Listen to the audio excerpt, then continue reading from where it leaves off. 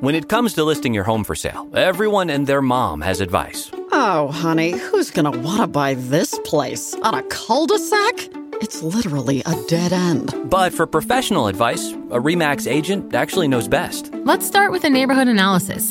I've been seeing lots of buyers looking to move here. RE/MAX is the most trusted name in real estate. Visit RE/MAX.com or download the RE/MAX app to find the right agent. The right agent can lead the way. Based on 2022 BrandSpark American Trust Study. Each office independently owned and operated.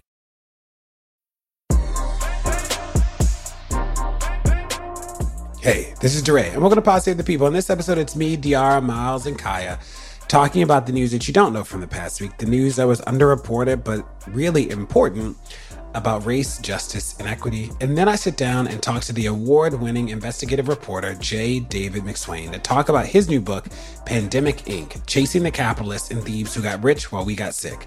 I know you heard stories about PPP fraud and all that other stuff, but I learned so much in this book, and I wanted him on because I wanted to talk to an expert. So here we go. Hope you learned too.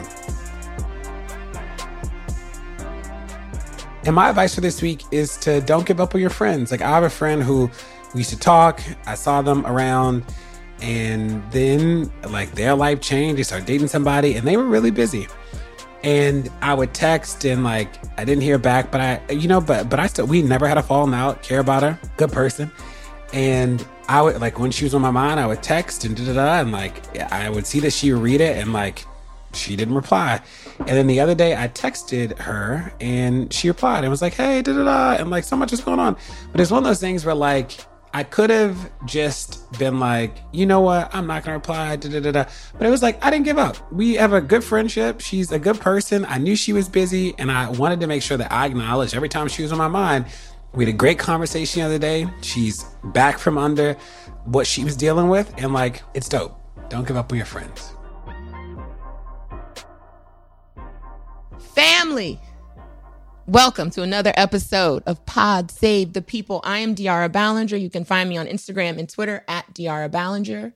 I'm Miles E. Johnson. You can find me on Twitter and Instagram at Pharaoh Rapture. I'm Kaya Henderson. You can find me on Twitter at Henderson Kaya. And this is DeRay at DRAY on Twitter. Lots going on as usual. But one of the main things we all know is going on, and it is hot as we don't know what outside. Everywhere. So much so that in China, what are they doing? Closing factories, turning down the lights, doing all types of things. But, you know, at least they are trying to do something to do some type of energy savings, because I don't think we have any plan for that in the United States. That's happening. The other thing that is not hot temperature-wise, but in terms of tea, is Dennis Rodman being approved to go to Russia to get Brittany Griner. That is fascinating to me.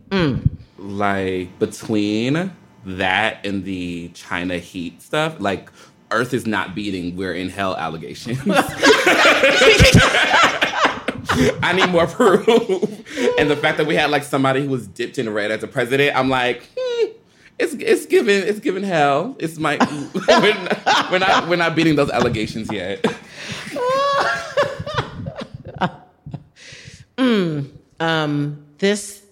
Dennis Rodman going to Russia is fascinating. First of all, you know, his friendships with these authoritarian dudes, Kim Jong-un in North Korea and Putin. I mean, literally his quote was something like, Michael Jordan in Chicago, all of them. Ouch. Ouch. Anyway. Gee whiz. I think my prediction is that Dennis Rodman has a higher than likely chance of success for two reasons. On the one hand, let's acknowledge the work that is already being done. They've been in conversations around what a prisoner swap could look like, and there are a bunch of people who are on the ground working on Brittany Griner's behalf every day. So I don't want to act like that hasn't been happening. But it would be a tremendous embarrassment, I think, to the U.S. government if the outcast NBA rebel could go and accomplish something that the United States government could not. And so I think Putin might be predisposed to giving Mr. Rodman whatever he wants, not just because it's inevitable that this is likely to happen, but also because he can give a little, poke in the eye to the U.S. government. Yeah, and then I think you're completely right, Miss Kaya. It's so interesting how I have to switch from Auntie Kaya to Miss Kaya on the podcast. but why switch? We are family, right? But Auntie Kaya, I think you're totally right. And and as you were speaking, I thought about how Russia has been responsible for so many of the narrative buildings on social media and is really intelligent about knowing what is the narratives and the arguments and the debates and the culture wars and the political wars that are happening in America and doing things specifically to start those things up. And I think that they know that the core of where we're at right now is celebrity and political power needs to stop overlapping. And I think that this move, just even if it's just all in vanity and optics, for a lot of people will make people think that, wow, celebrity is still more politically powerful than just our government system. And I think Russia wants us to continue to argue and be scared about that. Can I just say who's someone who was a fake diplomat for a time or two? You know who the best diplomats are? Black people, obviously. So I'm not surprised by this at all. Wait a minute. He's going to go over there. That assertion. Why are Black people the best diplomats? Because I feel like we have to wear so many masks all the time. We have to be people pleasers. We have to be entertainers. All of these things that culturally we all just somehow are able to do and subscribe to and perform at. Like, it just makes us good at going to places in the world and being beloved. And I think also just about like Black American culture globally. I'm in Portugal at an Indian British wedding and they were playing Dr. Dre all night long. Okay. We create the culture, baby. That's what we do. Come on. So I'm not surprised. I think he will bring her home and we'll all have to be nice to Dennis Rodman for at least 6 months. I will say that I was talking to a professor and he was telling me that there's like a long, long history of Russian involvement around race things in the country and that the internet has just like exacerbated it, but that this goes back much further than this moment, which was interesting to me. And it is so fascinating that, we talk about everything is about race and people think that we're being dramatic, but for a foreign country's best way to disrupt the entire thing is to amplify white supremacy. Like, to be more racist is the strategy to like topple the government is truly fascinating. So it'll be interesting to see. And also like when Dennis Rodman said publicly he got approved, I'm like, what was that call like? Like, who did you call? Do you know, like, did you call the State Department? Like, how did you call Biden? Did you call Putin? Like, cause somebody has to let your passport. Like, I'm so confused about just like the how of this moment, which I'm interested in. I saw something, Dre, that said he went there and met with Putin in 2014. So I don't know what their relationship had been since that 2014 visit, but. So I do not have, y'all know I love culture. And the thing about loving culture, specifically pop culture, where Blackness and pop culture meet, is that it's not always the deepest thing I can find, but it will be a really interesting thing. And sometimes the most absurd things help me get to a really deep place, because I do think what happens is when in pop culture is when something happens, it is a symptom of something else that's happening that could be deeper and more interesting. So I say all to say is Kanye West definitely put clothes in a trash bag and told everybody to go search through them and to buy their stuff that way. And it was a really, I wouldn't say a really big deal, but it became kind of like political like fodder for a lot of people, or in discussion, just because slow cultural news week. If you're not on Beyonce's PR team. And also, I think that anything that Kanye West does, we kind of like hyper-analyze it. In the article, which was on Pitchfork, it says the point of the sales tactic, West said, had been to promote a more egalitarian approach to clothing. I'm an innovator, and I'm not here to sit up and apologize about my ideas, said West, before reiterating his oft-repeated talking points about media efforts to put him in a box. This is not a joke. This is not a game. This is not just some celebrity collaboration. This is my life. I'm fighting for a position to be able to change clothing and bring the best design to people. The one big thing about people having conversations with Kanye West that I think is interesting is that we ignore this is happening in this current moment with Wendy Williams and Kanye West, in my opinion, where we're ignoring the mental capacity of the people we're talking to, and we pretend like everything's normal. And I think that because nobody wants to be seen as, oh, I'm not a doctor, I don't want to misdiagnose anybody or say anything like that, I think that we have like foregone like common sense. Because it used to be a time where you're able to be like, no, I don't think that this person is in the capacity to have the conversation that I'm trying to have with them or whatever. And I think us just foregoing that turns into exploiting them because we don't talk about what we're really observing. We're just pretending like everything's normal. And that is, to me, that's its own like cultural crime, right? The other thing is, because I'm a human and I'm full of contradictions, the other thing is I really do think that what he did was really interesting, maybe not in the ways that he wanted it to be interesting, but I thought it was really interesting that, to me, in America, homelessness and is the cultural nightmare that a lot of us are in risk of experiencing, but nobody wants to discuss how we do not talk about homeless people, how we do not observe where what homeless people are doing, how there are certain things that we do in order to just purposefully disappear homeless people and not be affiliated with it. And that's so interesting that celebrity and that power and cultural power would have people maybe even emulating what homeless people do just because celebrity's now involved. And it was very dystopian to me. Like, in my head, when I first came to New York, because there's so many ridiculous New York themes, one of the jokes that I made was, oh, if you put something in Manhattan and you just put all the food in like a garbage can and call it the new hot chic restaurant and say that Rihanna went in, everybody will be interested in going to that new hot chic restaurant, even though we are saying no, it's that we affiliate that with like homelessness and poverty. But given the right social power and celebrity around it, there's a group of people who will participate in it. And I felt this, that I said as a joke, just being like flipped to somebody, and about how I felt about Manhattan. But then looking at this, I'm like, maybe it was less of a joke, and it seems as though there is just a slew of people who are not being necessarily romanced by decadence or glamour or flash or any of those other things that we can see why people desire. It's just simply celebrity. It's just simply cultural power, and I think that's really, really, really interesting. And again, just tying that into what we were talking about earlier with Dennis Rodman and Trump.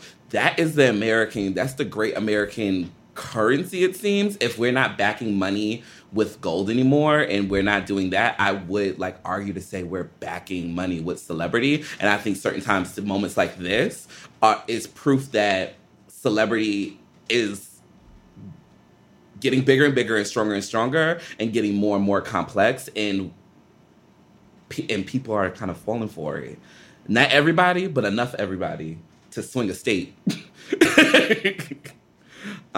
That's my news. That's my thought. That's my conversation I'm bringing to the table. What y'all think? And it's okay if y'all don't think nothing, because y'all are strong, intelligent Black women that don't got time to think about clothes in a trash bag. That is okay too. So I actually thought this was like I didn't think that, Kanye wasn't able to describe it this way, but I thought that this was a beautiful mockery of capitalism. Because first of all, there's not a Black person I know who is rummaging through these. This is the part of the common sense. Like, I literally don't know anybody who would go into an actual store and rummage through trash bags at the Gap to buy clothes. Like it is so comical. Like I imagine having to talk to my grandmother about this and her thinking that this is some wild joke that we're in on. Cause like, it just can't be real. Kai, you disagree? Well, you didn't think that people would pay, I don't know, however much they pay to have them ugly dinosaur eggs on their feet running around the place, and they do. And so and black people's and the thing about that too, black people's black cultural currency works better on people who are not black. Oh, for sure. For sure.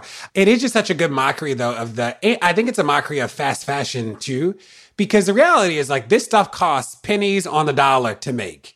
And the markup is actually just so wild. So to put it in trash bags and have people rummage through it, in some ways, to me, when I first saw it, outside of the, like, Kanye is being Kanye, and I loved the meeting at Gap where he forced these people to put this in trash bags and put it on the floor. Like, I don't even know how they did that. But I am interested in like the indictment of fast fashion that I think when I saw it, it was an indictment of fast fashion that like it costs pennies on the dollar. We're making people rummage through trash bags. The part about homelessness, I don't really like that. All of it feels like one big mockery to me and at best a social critique, which Kanye was not able to deliver. I wish y'all could see Kai's face, by the way, everybody, because it is great. I can't wait to hear what she got to say. So on the one hand, I mean, I don't understand how it could be an indictment of fast fashion while at the same time charging people exorbitant prices for this that's stuff. The point. And the contradiction is the point.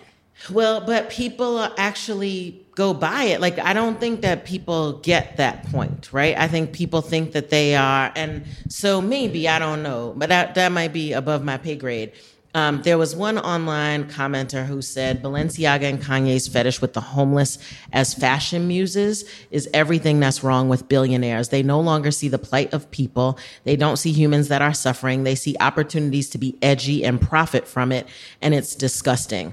And that pretty much feels like I feel a little bit about it. I think this is ridiculous. I totally appreciate Miles's point about us treating people with mental health issues like everything is normal and, you know, intellectualizing it from an artistic perspective. Kanye is going through all kinds of mental health issues like Wendy Williams. And there was a time in American journalism where people would be like, you know what?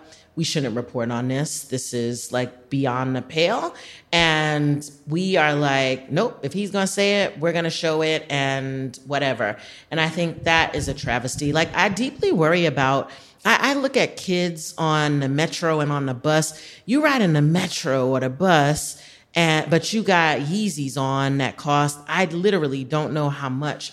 And the celebritization of these consumer products that young people can't afford, but are, you know, chasing after and I know it's not just Kanye, right? This is everything and everybody, but none of this feels right in my spirit. And so I'm just going to leave that there. And I think that like a lot of things, I totally love the piece because it just sounds like to me that in order to truly critique something, you can't collude with it. And if you're colluding with it, then the critique kind of gets absorbed in just the participation of it. Right, that's what I was trying to say, Miles. Yeah, that right there. You can't critique and collude. Do it, baby. There we go. Wrap it up. And then, so that makes a lot of sense to me. And then I think, you know, generationally, we've had from Jordans to Yeezys, we've had these kind of cultural fashion things for each generation that we reach towards in order to feel good about ourselves and as status symbols, as what we believe in. And I think you invest in that even more the younger you are, and the more you're trying to find yourself out, you define yourself by these things. I think it's the first time. So I don't think that part's unique. I think it's the first time that, you know, it was Versace chains and it was gold and it was things that looked royal and decadent. Now it's, you know, dinosaur eggs, as you so that great. It's dinosaur eggs in trash bags.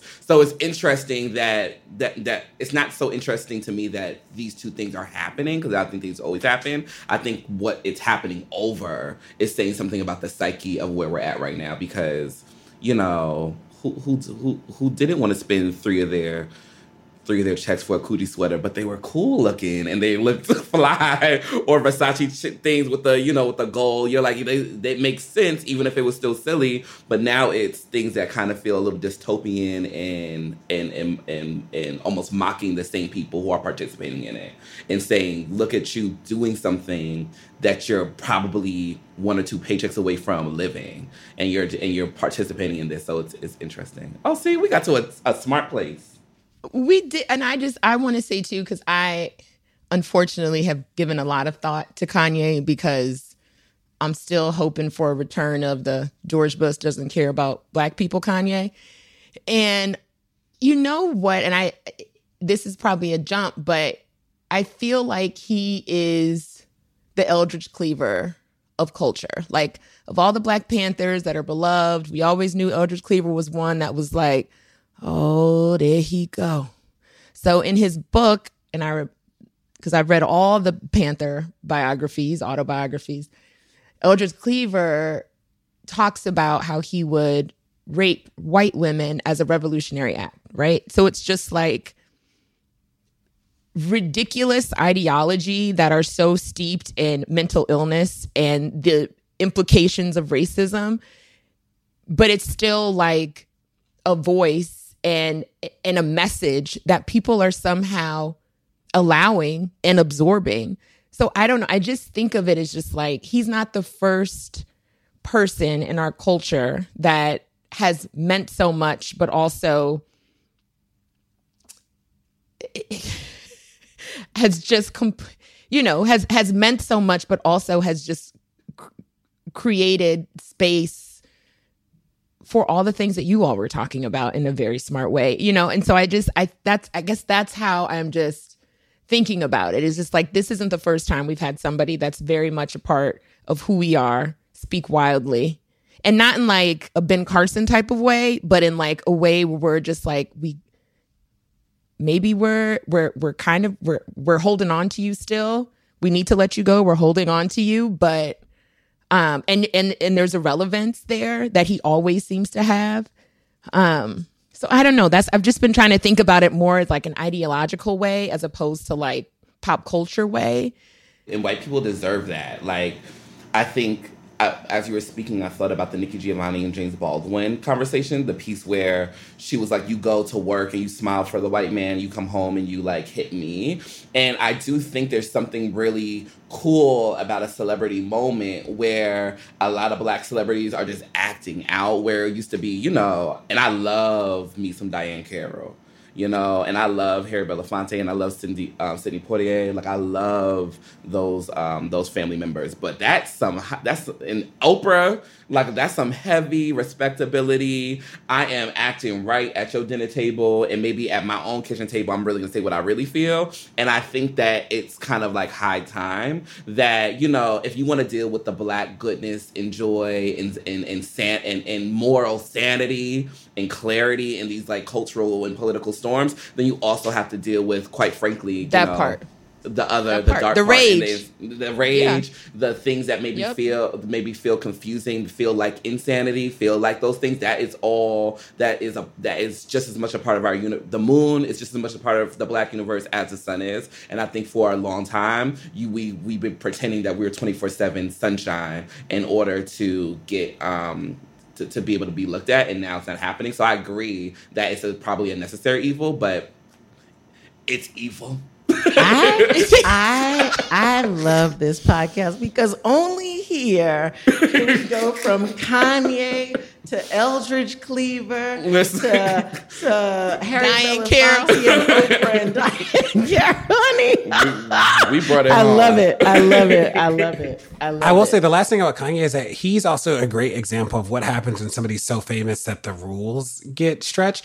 Because those posts about Pete and those videos of him, like, somebody not famous, they'd be kicked off the platform. Like, it wouldn't even be a conversation about, like, could you stay with a beheading of somebody you clearly know this isn't a random piece of film? Like, it would so obviously be harassment, and yet Kanye remains. Do you think that is because people are cutting him slack, or because the profitability of keeping Kanye on the platforms is higher than, right? It's not because we think he should be able to do whatever he wants to do, but him off of these platforms is actually detrimental to the platforms. The platforms, right? Like, you understand? I think it's a little bit of both. I also think I think Kanye's so intense that they are also worried about the backlash. Like, he will be so wild to Facebook if they kick him off, then I think they're like, you know what? Let's just take the post down. Let's like keep taking the post down, but him off. He will, he's so famous. He'll like talk about us in every other forum he has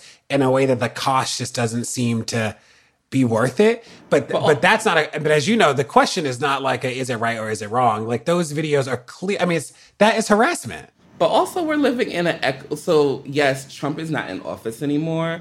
And but I think, the things that happened before Trump, before the election, before him doing anything, there was a lot of absurdity and a lot of ridiculousness that happened in order to allow that moment to happen with Trump. So I'm thinking about Monica Lewinsky and Bill Clinton. I'm thinking about Reagan being a Hollywood star and then getting into office. I'm thinking about like all the ways that we kind of set it up. And we're still living in the echo of a lot of absurdity. And I think that as soon as you talked about that, I thought about Kathy Griffin and the Trump thing. And I think that was a really ridiculous moment. And I think that she did something that was inside her space as an artist and a comedian, and wasn't like we've seen that happen before. His reaction was ridiculous. And I think that just certain things we've lived with where it's like Kanye West is not the most ridiculous thing that we're seeing, and it's like if we start censoring him, it's not the most absurd thing that we've seen from the most powerful person in the world.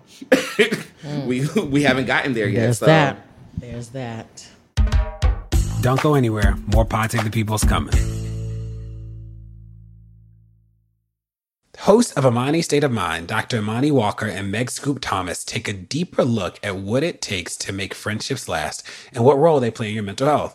The ladies are also diving into the reality of many types of relationships and the emotions that arise from them. From your spouse to your parents to grief and anxiety, Imani State of Mind is a show to talk about it all. Listen to new episodes of Imani State of Mind every Friday on Apple Podcasts or wherever you get your podcasts. In the decades before the Civil War, slavery's grip on America tightened, but soon a diverse group of abolitionists, both black and white, began to construct a clandestine path to freedom for the enslaved. Hosted by Lindsey Graham, Wondery's podcast, American History Tellers, takes you to the events, times, and people that shaped America and Americans, our values, our struggles, and our dreams. In the latest series, American History Tellers explores the Underground Railroad, a covert network of secret routes and safe houses operated by men and women committed to helping enslaved people escape bondage in the South. Fugitive slaves and anyone helping them face terrible violence and even death if caught. But for those brave enough to risk the journey, the Underground Railroad offered a path to the northern states and Canada where their freedom was assured. Follow American History Tellers on the Wondery app or wherever you get your podcasts. You can binge this season's American History Tellers, The Underground Railroad, early and ad-free right now on Wondery Plus. This show is sponsored by BetterHelp. Now, what's the first thing that you'd do if you had a ton of extra time in a day? Maybe I'd take a nap, go for a run, talk to some friends. Now, a lot of us spend our lives wishing we had more time. But the question is, time for what? If time was unlimited, how would you use it? Now, the best way to squeeze that special thing into your schedule is to know what's important to you and to make it a priority. Therapy can help you find what matters to you, help you process the world around you, help you think through the most important things, how you spend your time, where you spend your energy, especially your emotional energy. If you're thinking of starting therapy, give BetterHelp a try. It's entirely online, designed to be convenient, flexible, and suited to your schedule. Just fill out a brief questionnaire to get matched with a licensed therapist and switch therapists anytime for no additional charge. Learn to make time for what makes you happy with BetterHelp. Visit betterhelp.com/people to today to get 10% off your first month. That's BetterHelp, HELP.com/people. Beyonce, Ketanji Brown Jackson, the lady who spent 500 days in a cave. Women are all around us. And this Women's History Month, the Crooked Store is celebrating with a pop-up shop featuring favorites from women of color founded companies. For a limited time, the She Commerce pop-up shop has everything from delicious goodies to kids' books to candles, all from small companies that we love. It is a great way to support women of color while treating a woman in your own life. Maybe that's yourself, to a sweet distraction from the endless horrors that we face every single day. Happy Women's History Month to all. Check out what's in stock at crooked.com/store for this month only.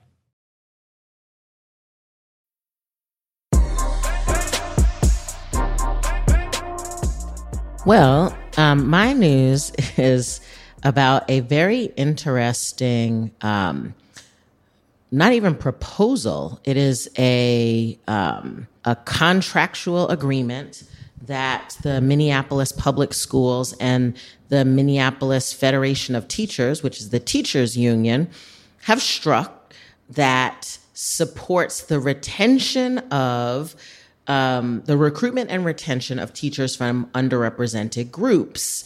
And basically, in Minneapolis Public Schools, which DeRay knows intimately, having led human capital efforts in that school system, and not just Minneapolis, all over the place, there has been a concerted effort to improve the connection between teacher demographics and student demographics. So, for example, in Minneapolis, in fact, something like 67% of teachers are white and only 37% of kids are white, right? And basically what that means is you have larger representations of African-American kids and Latino kids and Asian kids and whatnot, and the teaching demographics don't actually match up. And there's been a whole lot of research that shows that when kids are taught by people who look like them, academic success happens more easily. In fact, academic success is kids have better educational outcomes, better emotional outcomes, better behavioral outcomes in classes with same-race teachers. In Minneapolis public schools, Black and Hispanic students are more likely to be disciplined and less likely to graduate. And fewer than 1 in 10 pass the state math test, and only 1 in 5 can read at grade level. And so you have this situation where kids are not doing well. The research shows that same-race teachers actually have outsized impacts. And the district and the teachers union have acknowledged past discriminatory practices which have disproportionately impacted teachers, the hiring of teachers of color. And so now they're trying to fix that, right, by prioritizing the hiring and retaining of teachers of color. Everybody sort of agrees with the idea that you would do your best to recruit and retain teachers of color, except when the rubber meets the road and we get to situations like what we call excessing, or what in the rest of the world is called layoffs. And what happens is schools don't have enough money to pay for all of the things that are hitting their books. Personnel are the most expensive resource. And so at some point you have to start laying off teachers. And I know you're asking, why are we laying off teachers when we have a teacher shortage? Well, the way schools are funded is tied to enrollment. And so if enrollment in your school district decreases, which has happened all across the country as a result of the pandemic, if enrollment decreases, then you have less money. If you have less money, you got to lay off teachers. That's just the simple gist of it. And what the Minnesota Federation of Teachers has agreed to in their contract is that they will lay off teachers in seniority order, except if the teachers represent an underrepresented category. Basically, it means that white teachers are going to get laid off before teachers of color. And of course, Fox News is having a field day with this, and people are calling it, the most racist thing they've ever seen, and it's against the law and all of this jazz.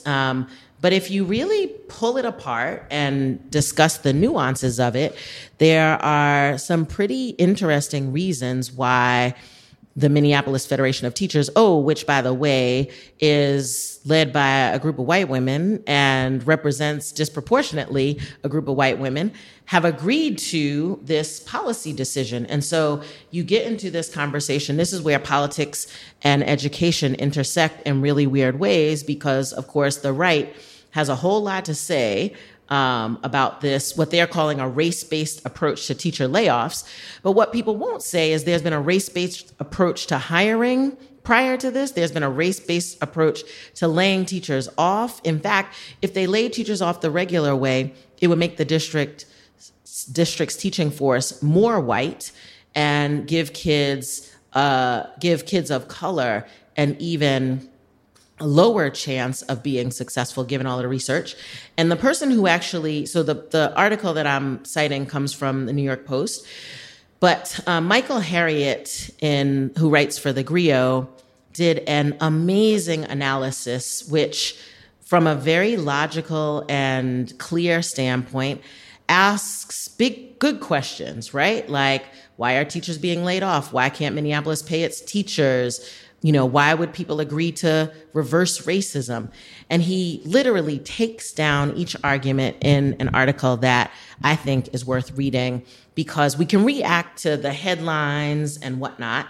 But if we're really thoughtful about what it means to educate children of color and providing them with the best resources that they possibly can have, then it is a very complicated conversation to think about who gets laid off in what order and why. The point that Michael Harriot makes that I think is hard for us all to grapple with is that if you are pursuing equity, somebody loses. There's no way to redistribute resources and make things more equitable without somebody losing. And I think that is, everybody is in agreement that kids who need more should get more, only just not at my expense. And I think that is the big conversation that we're really having without saying that we're having it. And that is that some folks don't want to lose what they've had. I'm going to leave that right there. And I'll say, I was surprised by this because two reasons. One, I used to lead staffing for a human capital in the school system there, or for the whole school system. And the Minneapolis teachers contract is one of the wildest documents I've ever seen. They've negotiated everything, like how many minutes you can be in the hallway. I mean, it's it's very intense. And to get this in must have been, the fact that it's in the contract is actually really impressive. And I am frankly shocked that the union and the district got to a point where this was actually something they codified in the contract. So shout out to them, because I had to live through that contract, and it was stuff that we're counting minutes and you're like, we didn't need to negotiate this. The second thing though is that layoff, like Kai said, the layoff stuff is bad everywhere. It's like a nightmare process, and I had to do it in Baltimore. And I remember fighting with the teachers union about laying off the worst teachers. Now, mind you, we had 6,000 teachers. It was like 70 of them across the entire district were rated like the worst possible thing. And we were like, well, if they're in the areas that we need to lay people off, we should probably lay off the teachers who it's in Baltimore at the time, it was very hard to be in the lowest. It was hard to be in the highest, but it was also hard to be in the absolute lowest. And we were saying to the teachers union, the best thing for kids would be if we gotta have people go, then the teachers in the absolute bottom should be.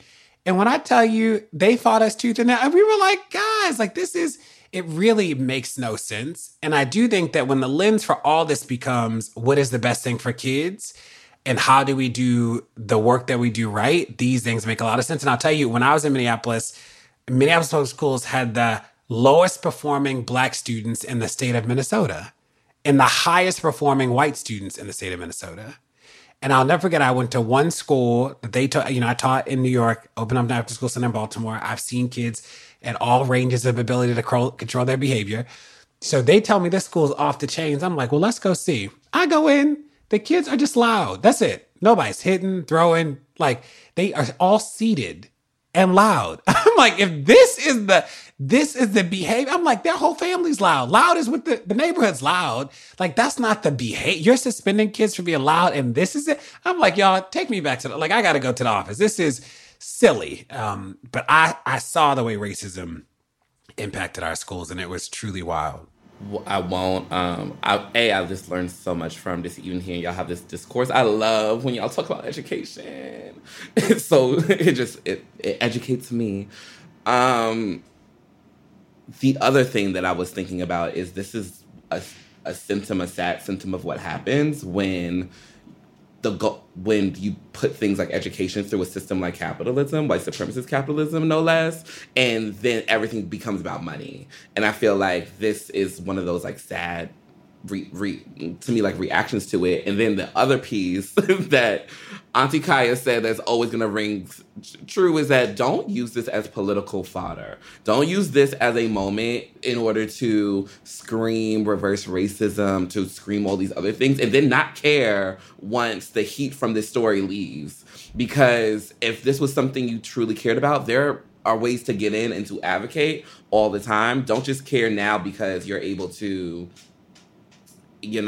falsely support an argument because of this like one isolated moment. If you look at it the right way, through the right lens, and just excuse all common sense, it's so intellectually dishonest and cruel to really see this moment and use it as a way to create this fictive race war that's in people's heads. Well, born in Minneapolis, family's all still there. My mom's favorite expression is, I wouldn't raise a chicken in Minnesota, and that's why I was not raised there. My cousins that have gone to public school, a couple of which their moms, my aunts, have gone to the school and their Black children were facing the wall where the white kids in the class were facing the teacher. So I can give you a million anecdotes about how Black kids are treated in Minneapolis public schools, just from my family's perspective. So I'm excited to see this. I hope it makes a difference. Yeah, thanks for bringing it, Kaya. I think now I understand what happened. Because yes, I am not an expert on education. I am, however, a spiritualist, and I think me and Dara need to come together and do a seance for Prince and bring Prince down and haunt Minneapolis. And that's what we need to do. We need to get together on that. And we got y'all handle y'all's business, and we'll do it. I'm going to stand in the back and do whatever you want me to do. I light the candles. We need purple sage. Not guy said I'm going to stand in the back. You crazy. We need purple sage. We need a glass of water from the Lake Minnetonka. And Lake Minnetonka. We can go there. We can get on my cousin's not boat. The lake. Get right in the middle of the lake. And we're gonna get Prince back, and we're gonna haunt the people who are making Minneapolis a horrible place for Black children. And he'll come back for that. Jesus came back for less. Jesus came back for less. And Miles continues. That's the quote. That's the quote. My news is from ArtNet, and it's just like a combination of all my favorite things and favorite historical figures. And so it really starts with Isaac Julien, who is now doing this incredible exhibit, but like film piece at the Barnes Foundation in Philadelphia. But where I know Isaac Julien from is he years and years ago in the 90s did a movie called Blackface, White Mask. That was basically about Frantz Fanon and about the revolution in Algeria in the 60s. I love Frantz Fanon because one of the things my white college did is expose me to The Wretched of the Earth, which is one of my all-time favorite books. And why Frantz Fanon was so incredible was because he was a psychiatrist. And so a lot of what he talked about was actually the impact of racism on the Black psyche. And it's so crazy that this is kind of all related to what we were talking about earlier around Kanye and Eldridge Cleaver and all these other things. Just to Miles's earlier point, like we don't talk about the darkness, the spiritual, the psychic darkness that racism causes. And Frantz Fanon years and years ago had done so much scholarship around this. So Isaac Julien, so that's how I know him from that moment. And now he's created this work around Elaine Locke, who is also obviously one of my favorites. So Alain Locke, we know, was the first Black Rhodes Scholar, incredibly brilliant, also the founder, really, of the Harlem Renaissance. And he's also called, the founder of, like, Black modernism. And my other favorite thing about Alain Locke is, if you all have ever read The Big Sea by Langston Hughes, Alain Locke literally shows up one day at Langston's apartment, like, knocks on the door, like on his flat in Paris, and is like, hey, I've been writing you letters. Now I'm here. I'm on vacation. Let's hang out. And at this point, Alain Locke is very, like, significantly older than Langston Hughes. But he wines and dines Langston Hughes all around Paris. They go to the opera. They do all these things. And it's kind of like Langston's, like, entree into, like, the, like, Black elite literati. Langston is writing about it to Countee Cullen, who's also one of my favorites. Because remember, Countee Cullen married W.E.B. Du Bois' daughter. But then they had to get a divorce because obviously he was a gay man. So it just is like all these juicy Black historical connections that I just love and would wish somebody would just write a book about all of this. And I also, and I love Isaac Julien, and I love what he does in terms of really celebrating the Harlem Renaissance and how there was a liberation around sexuality that somehow just did not continue as we moved into the Black arts movement, as we moved into the Black Power movement. And I just wish we would spend more time just focusing and celebrating and indulging in the Harlem Renaissance and all of the beauty and joy and just juiciness that came out of the Harlem Renaissance. So really, Isaac Julien was kind of just like my entree, and him, I'm going to try to get to Philadelphia to see what he has going on there. And the other thing that he has there, it's like really in context. So the Barnes Foundation was, I forget the guy's last name, something Barnes, but he was one of the early collectors of African art, African sculpture. And so the Barnes Foundation has a ton of that. And so there's also this conversation between Barnes' idea of art and how art should be interpreted, and really like him believing as a curator, he wanted to tell you what you should take from the art. And Alain Locke on the other side being like, he feels like art is a way to get you, art should be interpreted whatever you're bringing to it, whatever context you have to it. So there's just like this interesting conversation happening there, but with, the work around Alain Locke being amongst this collection that Barnes had put together. So all that to say, it's an interesting article. Isaac Julien, I think, is a genius and fabulous. If you can watch, it's old. But if you can watch his early films, they're incredible. The other film that I hadn't seen that came up in this article was Finding Langston. I don't know if y'all have seen that either, but it was in the 90s, and it was, Mm-hmm. So I'm going to try to, it's on like Mubi, like MUBI.com or something. I love the app Mubi. I mean, I don't love beep until we... But that was, maybe we should do a film, do a screening and cocktail around that one, because I'm super excited to see it. So just wanted to share all this Black beauty with y'all. So good. I love Finding Langston. And then it's like fun fact that like none of Langston Hughes, his family did not the reason why you don't really hear a lot of the poetry or anything like that is because his family would not let him be in that, his work be used for that film, because it explored Langston as a queer person, and the estate said, oh, not on our watch. I love Alain Locke. So I've been a little bit obsessed with Alain Locke, and since the pandemic, my old room before I moved in with my boyfriend, my old roommate got like the issue of like Fire magazine and had so many just different things that were happening during the Harlem Renaissance, and I really got to consume it as an adult, and I had the time to really do it without feeling like I needed to read something else that felt more productive, and I really just soaked it all in, and I really fell in love with Alain Locke. And I'm a human story person, like even the work of his life, and then also the tragedy of like, kind of like his like loneliness and him being a queer person, and how that informed everything else that he did. I just think that he was such an interesting character.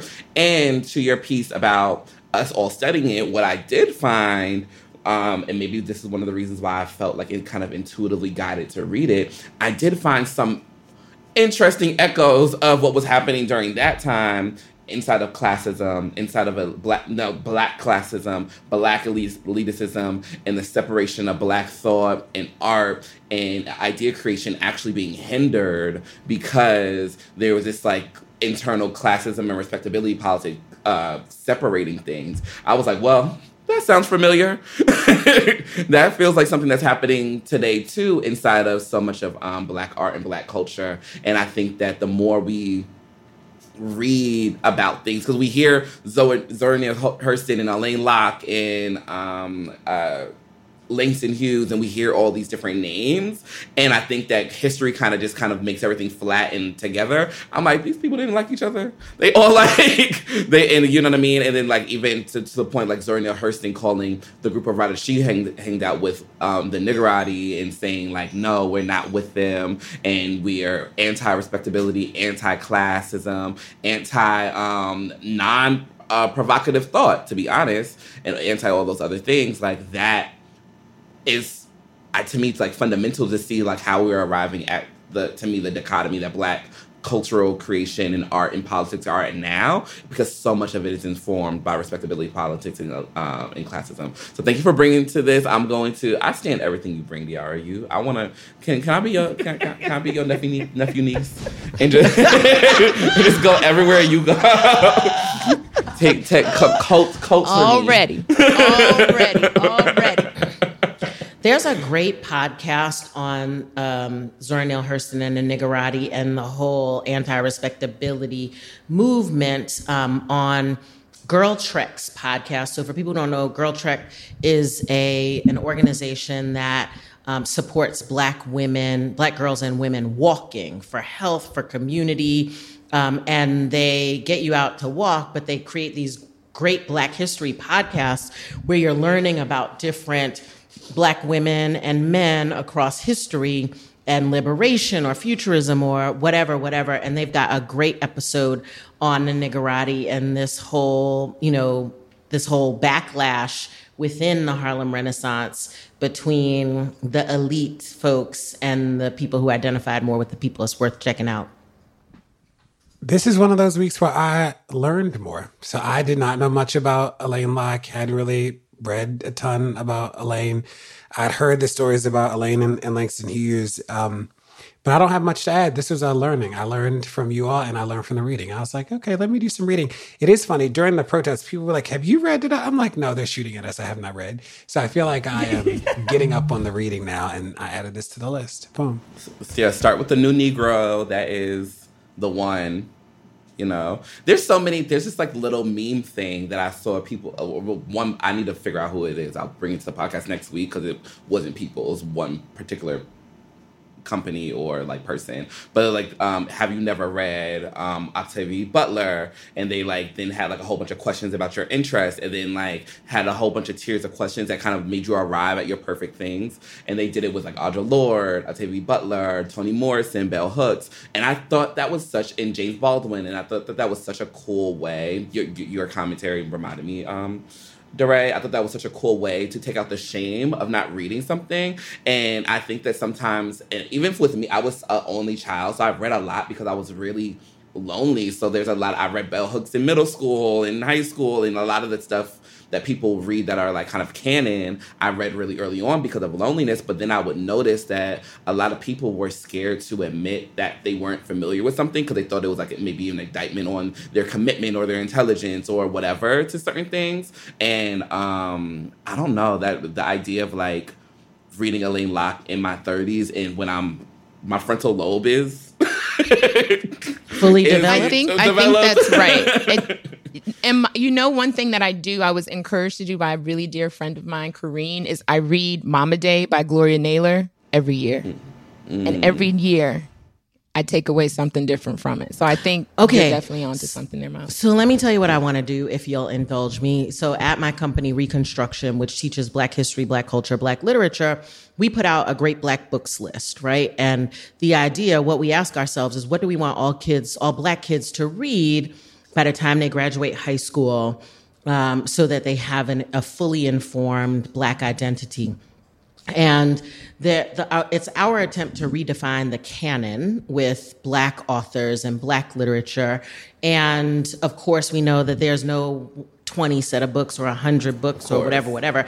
And so it is a dynamic list that we push out usually every holiday, Juneteenth, Black History Month, for Christmas. That way, when people are looking for books to buy for kids in their lives or adults in their lives, they have a fresh perspective. And I would love to do the Pod Save the People version of the Great Black Books list, where each of us contributes books that have changed our lives to a list that we can put out for our listeners and we'll share with our Reconstruction family. But I do think that reading is a lifetime of learning. If you didn't read it when you were in middle school or high school, there's still time.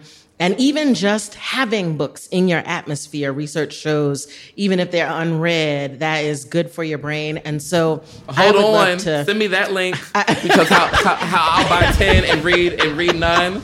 Yes, that's okay. That's good. But it also is an opportunity to support Black authors and to get conversations going in the community. And so if you all would, I will send around an email asking us for our best Black books recommendations and put together a Pod Save the People Great Black Books list. That would be so cool. I was just talking to my boyfriend about how everybody's like love, and I love when people read Bell Hooks, because I think Bell Hooks is like that. I love Bell Hooks, but everybody reads all about love, and maybe everybody reads Feminism is for Everybody. But I was like, you know what? Because we're talking about children, and you know how we want children to go into this world and stuff like that if we have them together. And I'm like, you know what? I want everybody, before they turn on another television, to read Real to Real by Bell Hooks, Black people in media representation. To me, it is the protection that you need in order to consume media as a Black person responsibly. And I think I think that was the one book that I did not read until my 20s. And I'm like, I wish I had that before before MTV and BET got to me. So I love that idea. Love. I want to reread Parable of the Sower. I remember reading it the first time, and now I'm like, oh, this is timely. I need to reread. We just reread that with my book club, because right now. Mm-hmm. So my news is back to the heat, and it was something that I was surprised about, is that UPS drivers are stuck in cars that ain't got no heat. And I just didn't know this. I think I understood that UPS is really big. I think I didn't know that UPS is the world's largest package delivery company and among the biggest employers in the country. I think I missed some of the scope of UPS, actually. But there are drivers who have photographs of their cars the trucks being over 150 degrees in the back of the truck, which is wild. Dave Reeves, the president of Local 767, one of the Teamsters unions that represents the drivers, said they're vomiting, their bodies are shutting down. It's awful, which I didn't know. And this is also with the USPS, the Postal Service. The government records show that since 2015, at least 270 UPS and USPS drivers have been sickened and in many cases hospitalized from heat exposure. And we already talked about the heat waves are happening. It is bad. But what I was really shocked by was UPS's response. UPS, and I quote, "in not putting air conditioners in the trucks." UPS said, quote, "our package delivery vehicles make frequent stops, which requires the engine to be turned off and the doors to be opened and closed about 130 times a day on average. The health and safety of our employees is our highest priority." Justifying not putting air conditioners in the cars because they have to open and close the doors is wild. And they already make $1 gazillion. This won't break the bank. And now going to USPS, this is also an issue with USPS where the government data shows that about 34% of the vehicles have air conditioning and an additional 66% have fans. But it didn't even dawn on me, especially with UPS being a private company, I just assumed they were air conditioned because I couldn't imagine in the summer driving around having to carry those boxes to people's houses and get back in the car into heat just feels wild to me. So I wanted to bring it here because obviously, who are all the essential employees in the country? Poor people and Black and brown people. So I wanted to bring it here. Thank you for bringing this. And I think, I'm totally guilty because of just how baked in UPS and just delivery service in general are into like daily lives. I think that sometimes you just figure everything's going well, or you just don't think about it because it's just, I think sometimes you can see something so often that it almost becomes invisible, as if like just as much actually seeing something so often and not thinking about it can make the workers just as invisible as, literally them being like disappeared and at a hospital or something like that where you don't necessarily interact with them. And I think that is so important for workers to, I love that this article made it to being written and put out there, because I think it's so important for those workers to be able to advocate for themselves, because we do just assume, if you don't say anything, we do just assume everything's going well. And you're right. The people who are doing UPS and delivery services are us. They're black folks. And in Brooklyn, the only people I see doing UPS and Amazon deliveries are Black folks. And you see how loud though the Amazon critiques and protests got. And I think that if things that are happening that are treacherous and horrendous to people's bodies are happening with UPS, I'm super glad that they got the platform to be able to scream for their rights, because we need UPS, obviously. Like that during I think it only got exacerbated during the pandemic, that this is a service that it's become a necessity. It's become like the other water in America in a lot of ways. I got this is so appalling to me. First of all, like being in a hot tin truck for hours on end is miserable. And the fact that only some of the vans have air conditioning is ridiculous when juxtaposed against the following data. The consolidated revenues for UPS were at $24.8 billion, which is up 5.7% from last year. Their consolidated operating profit of $3.5 billion is up 8.5% from last year and up 9.3% on an adjusted basis. Basically, that means that UPS is making 10% more in billions of dollars than what it made last year, in part because we're all ordering every single thing online and having it delivered. And you mean to tell me that folks who have these kinds of quarterly earnings can't put fans and air conditionings in the trucks, can't reduce the time on route so that people actually have time to go to a decent bathroom, so that all the water that they're drinking has a place to go? Like this is not a travesty. This is an issue of will. We know what it would take to keep these drivers safe. Even when the drivers say they're sick, there doesn't seem to be a clear response that doesn't prevent people from dying or going to the hospital. And so if UPS really cares about their people, then they need to do something ridiculously different. That's all. You know what this brings to mind as well is like all the foolishness around FedEx. And like, I was searching for the article, but it's not popping up. But just in terms of like at FedEx, at their big plant in Memphis, which obviously it's Black folks are mostly employed there, and they're hourly because they don't want to make them salaried employees because they have to pay for benefits, etc. But I think it's probably similar at UPS, where there are pickers and packers, and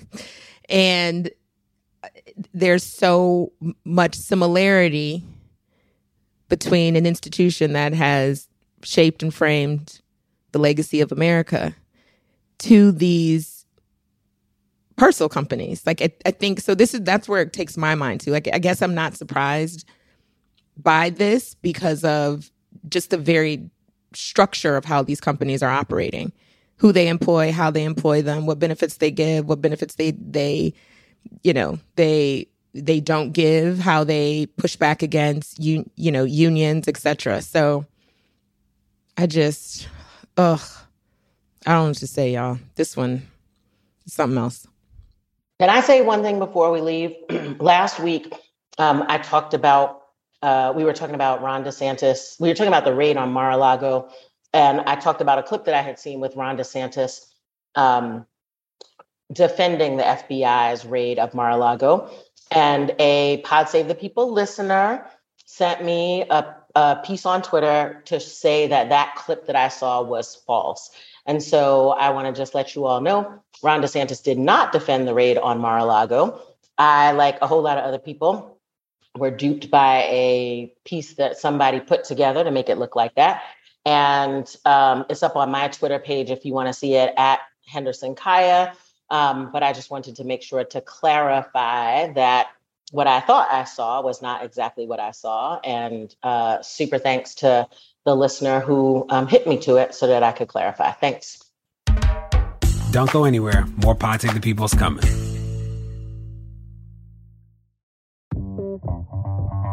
Beyonce, Ketanji Brown Jackson, the lady who spent 500 days in a cave. Women are all around us, and this Women's History Month, the Crooked Store is celebrating with a pop-up shop featuring favorites from women of color-founded companies. For a limited time, the She Commerce pop-up shop has everything from delicious goodies to kids' books to candles, all from small companies that we love. It is a great way to support women of color while treating a woman in your own life, maybe that's yourself, to a sweet distraction from the endless horrors that we face every single day. Happy Women's History Month to all. Check out what's in stock at crooked.com/store for this month only. Hi, I'm Erin Ryan, a writer and host of the podcast Hysteria. And I'm Alyssa Mastromonaco, former White House Deputy Chief of Staff and also a host of Hysteria. And this week, we were asked to talk about Women's History Month, and on behalf of women everywhere, okay, fine. Our show Hysteria is about the way news and culture impacts women in America every week of the year. From the latest on reproductive rights to the ways pop culture handles women's stories. And not just because it's March, okay? We exist the other 11 months of the year, too. What? Don't... You heard it here first. Don't even get us started on our exclusive YouTube series, This Fucking Guy, where we try to figure out how the worst people in America got to be so awful. So if you're looking for a pod that's by the ladies and for everyone, make sure to subscribe to Hysteria wherever you get your podcasts.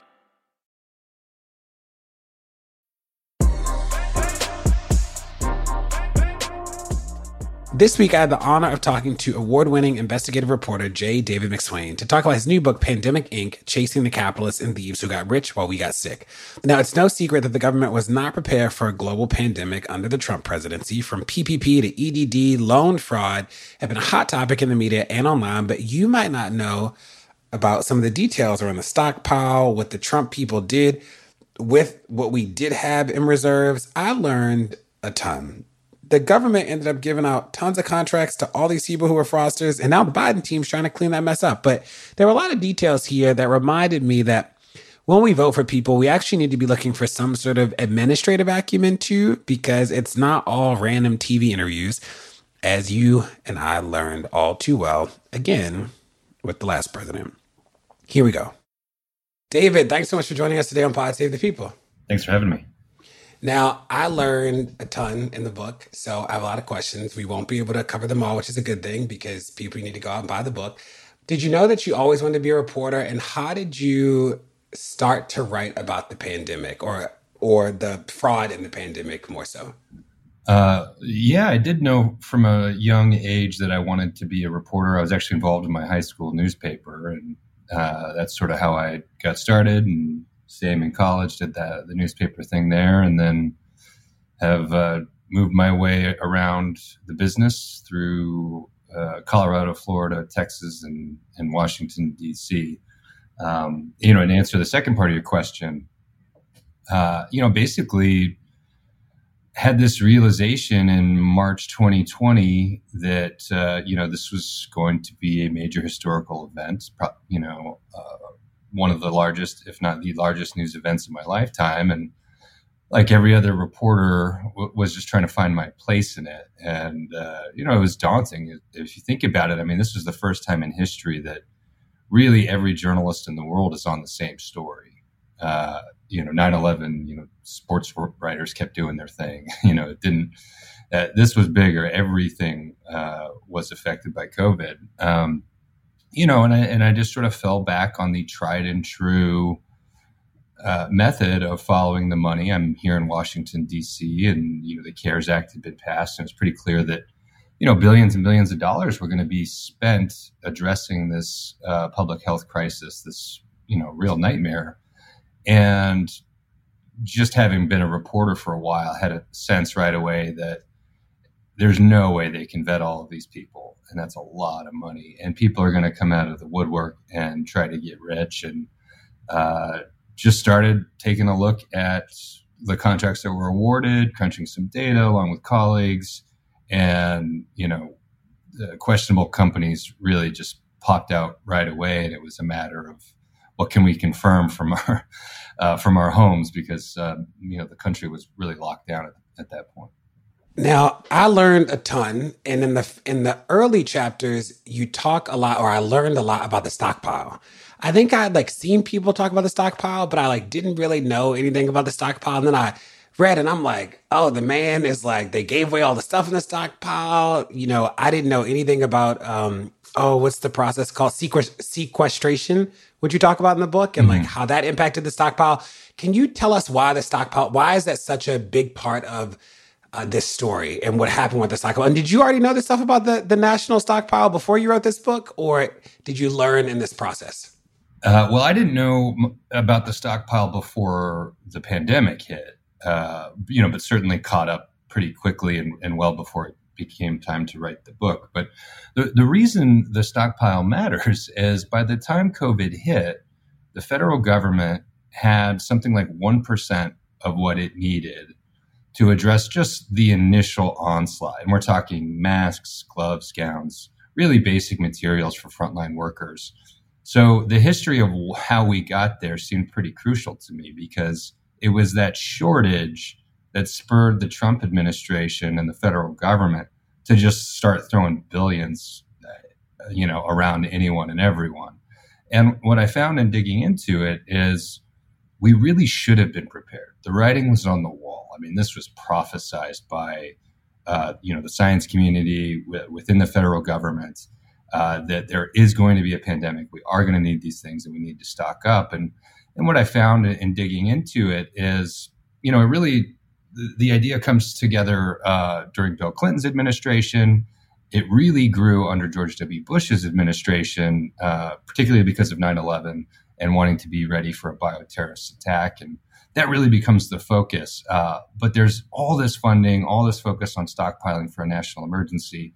And then it sort of falls to the wayside. And then you see the sort of Tea Party wave of 2010 and this just pervasive idea that from the right that we need to get in the way of anything the Obama administration wants to do, particularly Obamacare. And the agency charged with rolling out the Affordable Care Act happened to be Health and Human Services.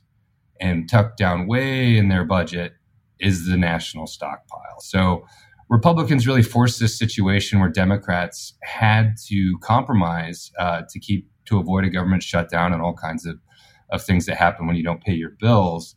And the stockpile was just one of many, many of those compromises. And that really hobbled funding for the next decade.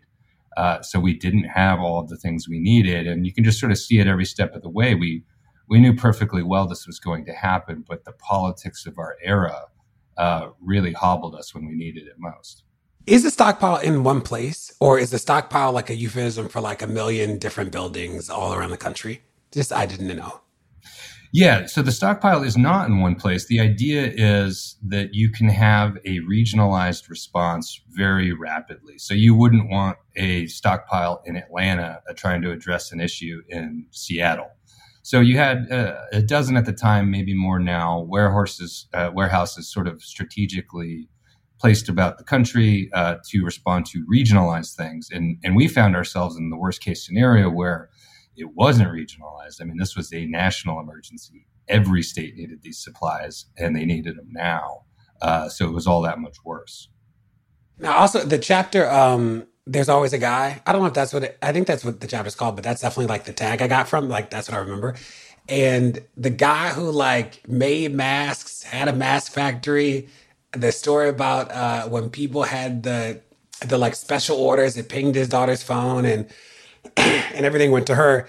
How did you find that guy? Like, how did you even, I was like fascinated by that story. And it was such a powerful reminder, A, that there is always a guy and that like, we should listen to those people because they often tell us the truth. But how did you find him? Like, did I just miss that story in the national story? Yeah, I mean, so this was amid probably the hardest, news cycle of probably our lifetimes, where it was just, you could not keep up. Every day was its own trauma with whatever press conference was coming out of the White House and whatever news we were hearing out of Seattle, probably most at this point. But the chapter is actually called "We're in Deep Shit," and that is a quote from Mike Bowen, who is the guy. He's this sort of gruff guy down in Texas who was running this mask manufacturing plant, of which there's like one left in the whole country. And he'd been warning for more than a decade in letters and through an organization he formed that if we're hit with a pandemic, we don't have domestic capacity to address it. We don't have enough masks made on shore. The federal government needs to invest in this because China is responsible for 90% of our mask supply, and they're going to choke us off. And it was really eerie going through his correspondence over the decade before COVID hit that he'd really called it. He said, this is exactly what's going to happen. And when it did happen, he did make some headlines, because he had tried to negotiate with the Trump administration, particularly trade advisor Peter Navarro, to ramp up domestic capacity and get some masks moving and at an affordable price. And what we ended up doing for a lot of different reasons was ignoring his warnings, including, even after we knew he was right, and instead relying on these brokers, these mercenaries who were fighting for masks and charging 7 times the price. And ultimately, most of them were coming out of China anyway. So he was sort of the Cassandra in this story who really had sounded the alarm and no one listened. I'm going through my notes. I read the book on PDF, so I have like all these highlighted notes. But Peter Navarro is probably the character that I knew the least about. I didn't know the Bowen guy either, but I learned about him. But Peter Navarro seems to have had a huge influence and was moving a whole lot of things through. And I'm interested in how you think about, is he still around? Is he is he still in Trump world? It looks like some people believed him in the moment. Some people didn't. He definitely moved a lot of contracts through. Is he still a character in the political space?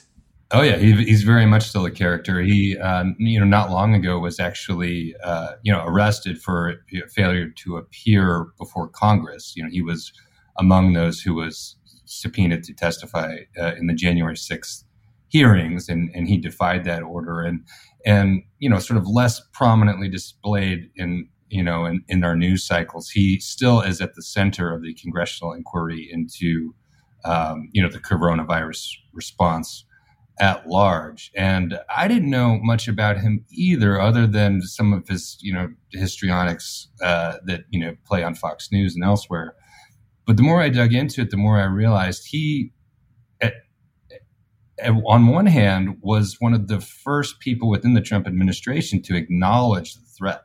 The administration was in denial, and much to the detriment of all of us, pretending that this wasn't happening. He was sounding the alarm, saying, this is going to be bad. People are going to die. We need to stock up. We need to start spending money, which, he struggled to get traction with the Trump administration. So he did something remarkable. He just kind of inserted himself into federal purchasing, which you don't see. You don't see, people working in an appointed office, the White House, or appointed to a political office in the White House, ordering who gets checks and who gets deals from the federal government. It breaks all the rules, and it's historically significant. And in doing so, he got some things moving, but he awarded some weird contracts that are still being investigated. The federal government lost money, had to recoup money. And then meanwhile, people like Mike Bowen, who had a legitimate product to sell at a fair price, weren't getting contracts because he didn't get along. So he really just kind of put himself in the middle of this, and he's quite a character. He's very brusque. He's really known for being sort of an outlandish guy. By inserting himself, he sort of muddied the waters even further. And it began to look like the Trump administration was just picking winners and losers all over the place, which was further complicated by Jared Kushner, the president's son-in-law, inserting himself into how the stockpile was working. So it just became a real mess, and there were these characters in the middle of it. And I tried to sort of, guide readers through that mess that got us to the point that we all remember in March 2020 when nurses didn't have masks. There's this great line on page 79 into 80 where you say, or there's this great paragraph, but the last sentence is, I was like, that is good. He's a blunt instrument, called prickly by some, worse by others. He just has that thing, the thing, a persistence beyond reason, the confidence to outlast enemies and weather embarrassment, which only delusion or supernatural faith or both can provide. And I was like, when I read that, I was like, I can totally see this guy. Like, I can see this person in the White House. Yeah, we've all met that guy in some way. Yeah, you're just like, So, and let's talk about you. There's a whole portion about the Kushner kids. And one of the stories that I was like, you got to be kidding me, is the guy who responded to the tweet, like, I can make all the things. And you're like, this guy's 75 followers. Like, why did this? Do you think that the Kushner kids were, like, did they not care? Do you think they were overconfident? Like, what was it that made them sort of just waste so much money? I think there's a few answers to that. One is an arrogance that really was persistent throughout the Trump administration. From the beginning, Trump had even run on, this concept of draining the swamp. And what that really meant when you apply it to federal government is really lacking a respect for expertise and thinking you have all of the answers. And then you add to that this, sort of blind adherence to free market capitalism. The market will solve it. We've made money within the confines of American capitalism. We know better than the government. And emergency managers, would tell you, in a crisis like this, you do not want to leave things to the free market because you're going to have exactly what we had: inflated prices. You're going to have goods that aren't working. You're going to have states competing against one another.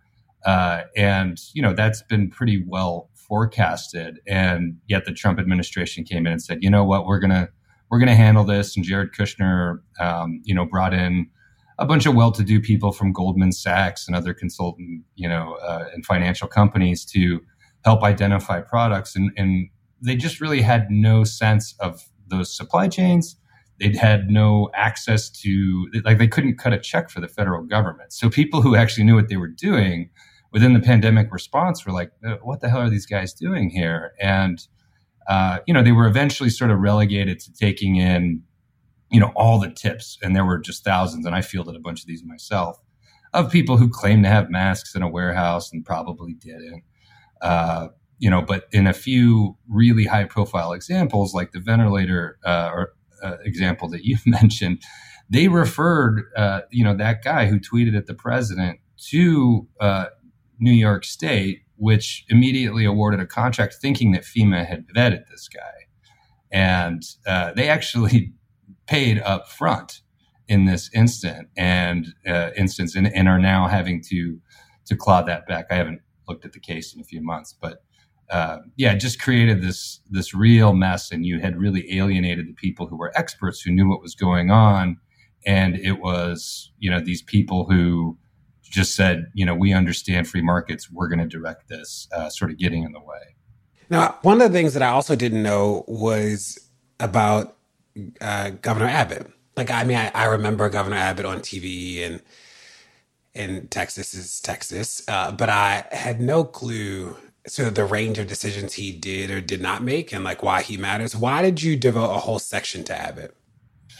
Well, partly because a decent chunk of the book occurs in Texas. That's where, following some of these scams had led me. But also I was a reporter in Texas for 5 years and had covered the Abbott administration and the legislature. So I knew it really well and, had watched with interest, his decision-making early in the pandemic and was actually surprised that, early on, he essentially does call for he doesn't call it a lockdown, but he follows the blue states and says we got to shut down bars and other things. And you sort of see that what appeared to be a really strong and even controversial decision just sort of wither away under the politics to which he subjects himself, which is Fox News, his own lieutenant governor, people who can really use conservative media to pressure him, and it really falls apart. And he makes this very eyes open decision to reopen bars and salons, really caving to that pressure at a time when it was extremely dangerous. Cases were really high. We had no vaccine. The public health, apparatus had not really had a chance to catch up from that first wave.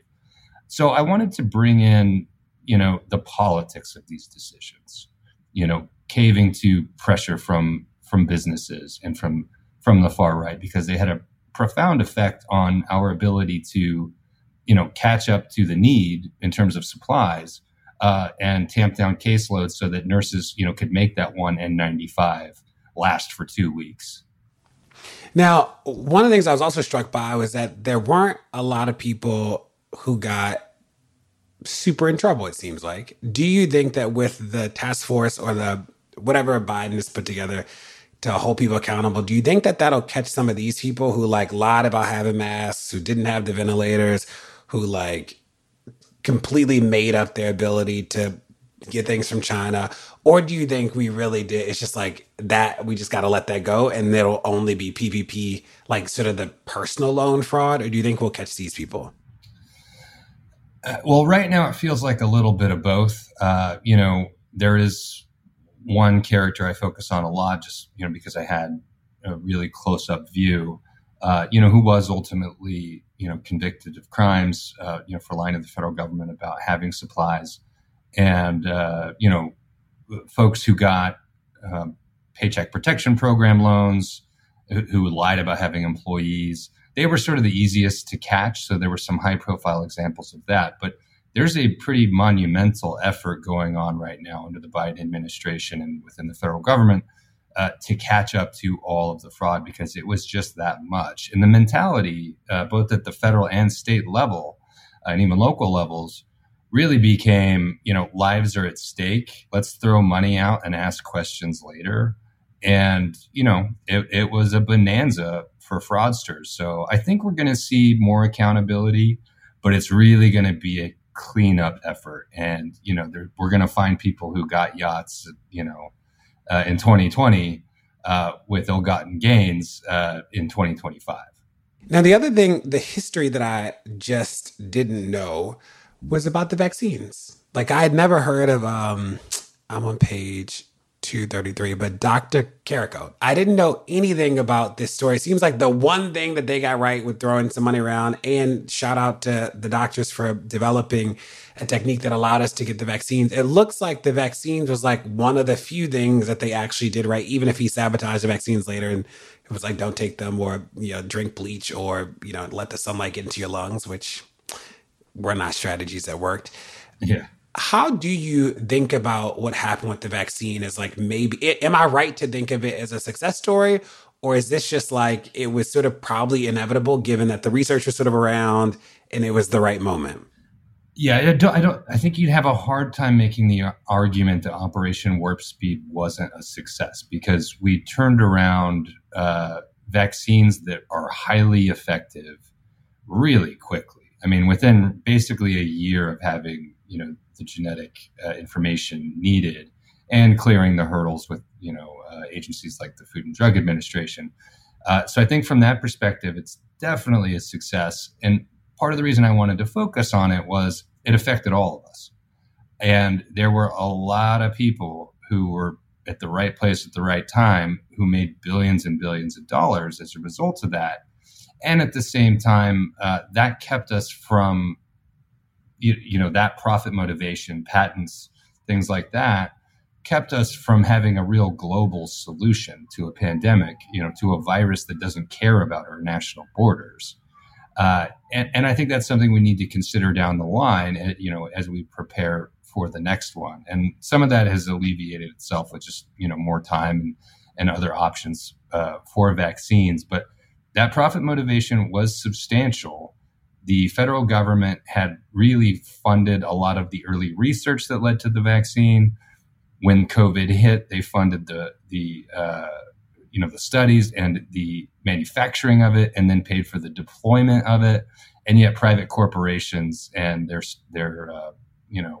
insider shareholders are the people who got really, really rich from it. So I don't make the argument in the book that capitalism writ large is bad. Just that, was this the most, in terms of the vaccine, was this the most equitable way to do this? And did it have to come along with such obscene profits, for a select few people? Now, at the end of the book, one of the cool things about your book is that literally every step of the way I learned something new. And I was like, okay, cool. And at the end, you talk about the nursing home. I mean, you talk about a lot of things, but the nursing homes is the thing that stuck out to me. And I will just read two things. One is, as you said, about 70% of all U.S. nursing homes are for profit. Legitimately blew my mind. Did not know it was that much. That's crazy. But this paragraph was like, oh my goodness. One 2020 study examined more than 18,000 nursing homes, about 10% of them owned by private equity, and found nonprofit versus profit can mean the difference between life and death.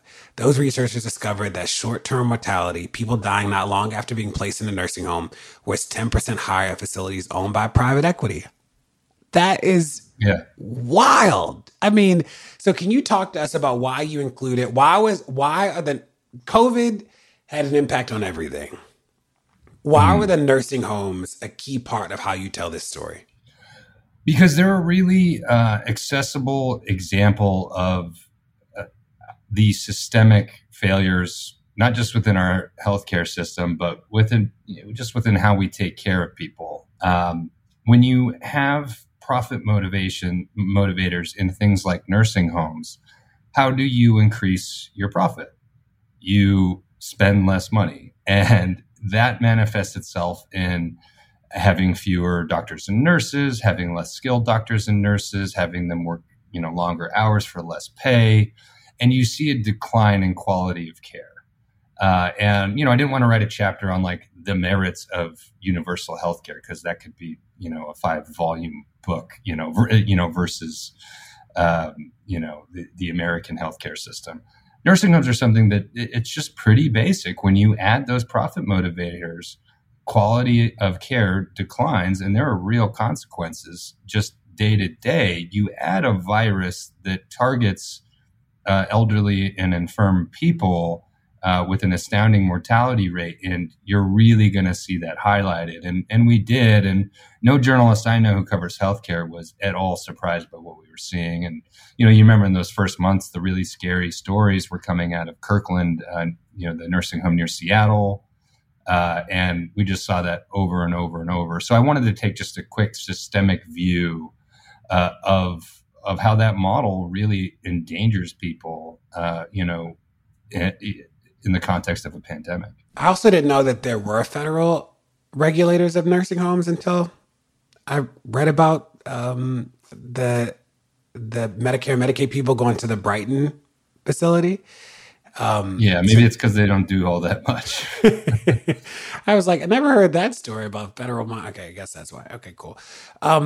So there are a couple things that we ask everybody. The first is, what do you say to people who feel like they did all the things, right? They called, they emailed, they testified, and the world still hasn't changed for them? Or the people in this context who I think about all the essential employees who had to go, all the people who they didn't get to stay home and they didn't get to, and their families got screwed by this. What do you say to people who sort of read things like this and lose hope in the belief that things can get better?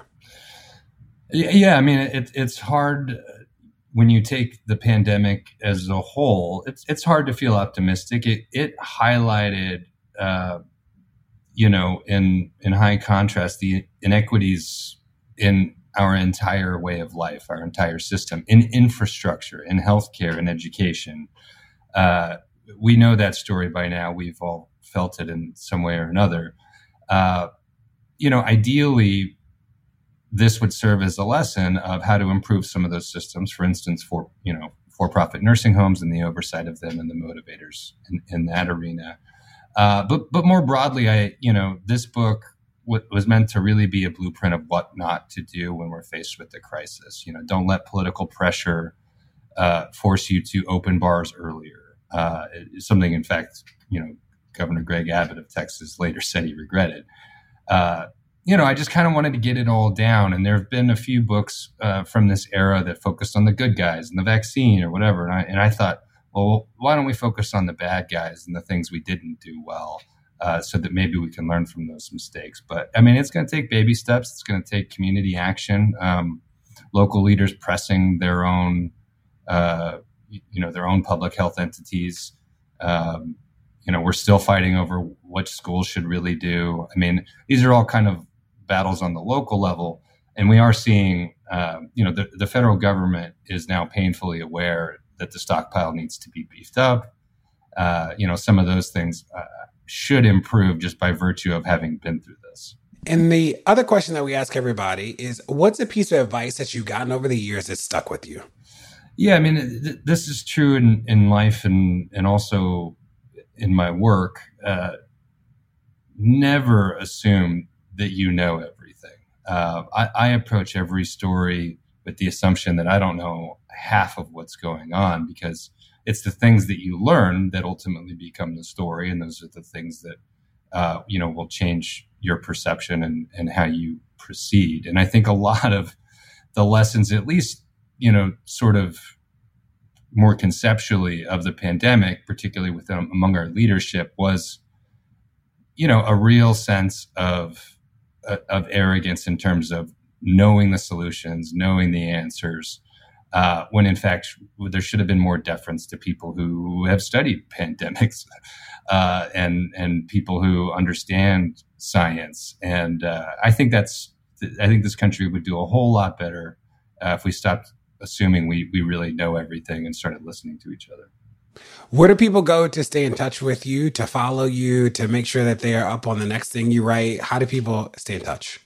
Well, I'm on Twitter at David McSwain. I continue to work for ProPublica, where I publish stories. As well, I have a website, davidmcswain.com, where you can find contact information. Boom. Well, we consider a friend of the pod. Can't wait to have you back. Everybody, go check out the book and read the article. I actually first read, I didn't realize this was you, because you wrote an article about being on the plane with him.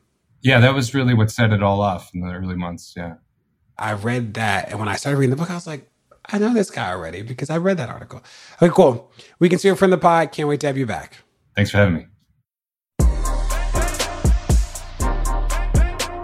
Well, that's it. Thanks so much for tuning into Pod Save the People this week. Tell your friends to check it out. Make sure to rate it wherever you get your podcast, whether it's Apple Podcasts or somewhere else. And we will see you next week. Pod Save the People is a production of Crooked Media. It's produced by AJ Moultrie and mixed by Veronica Simonetti and executive produced by me. Special thanks to our weekly contributors, Kai Henderson, DR Ballinger, and Miles Johnson.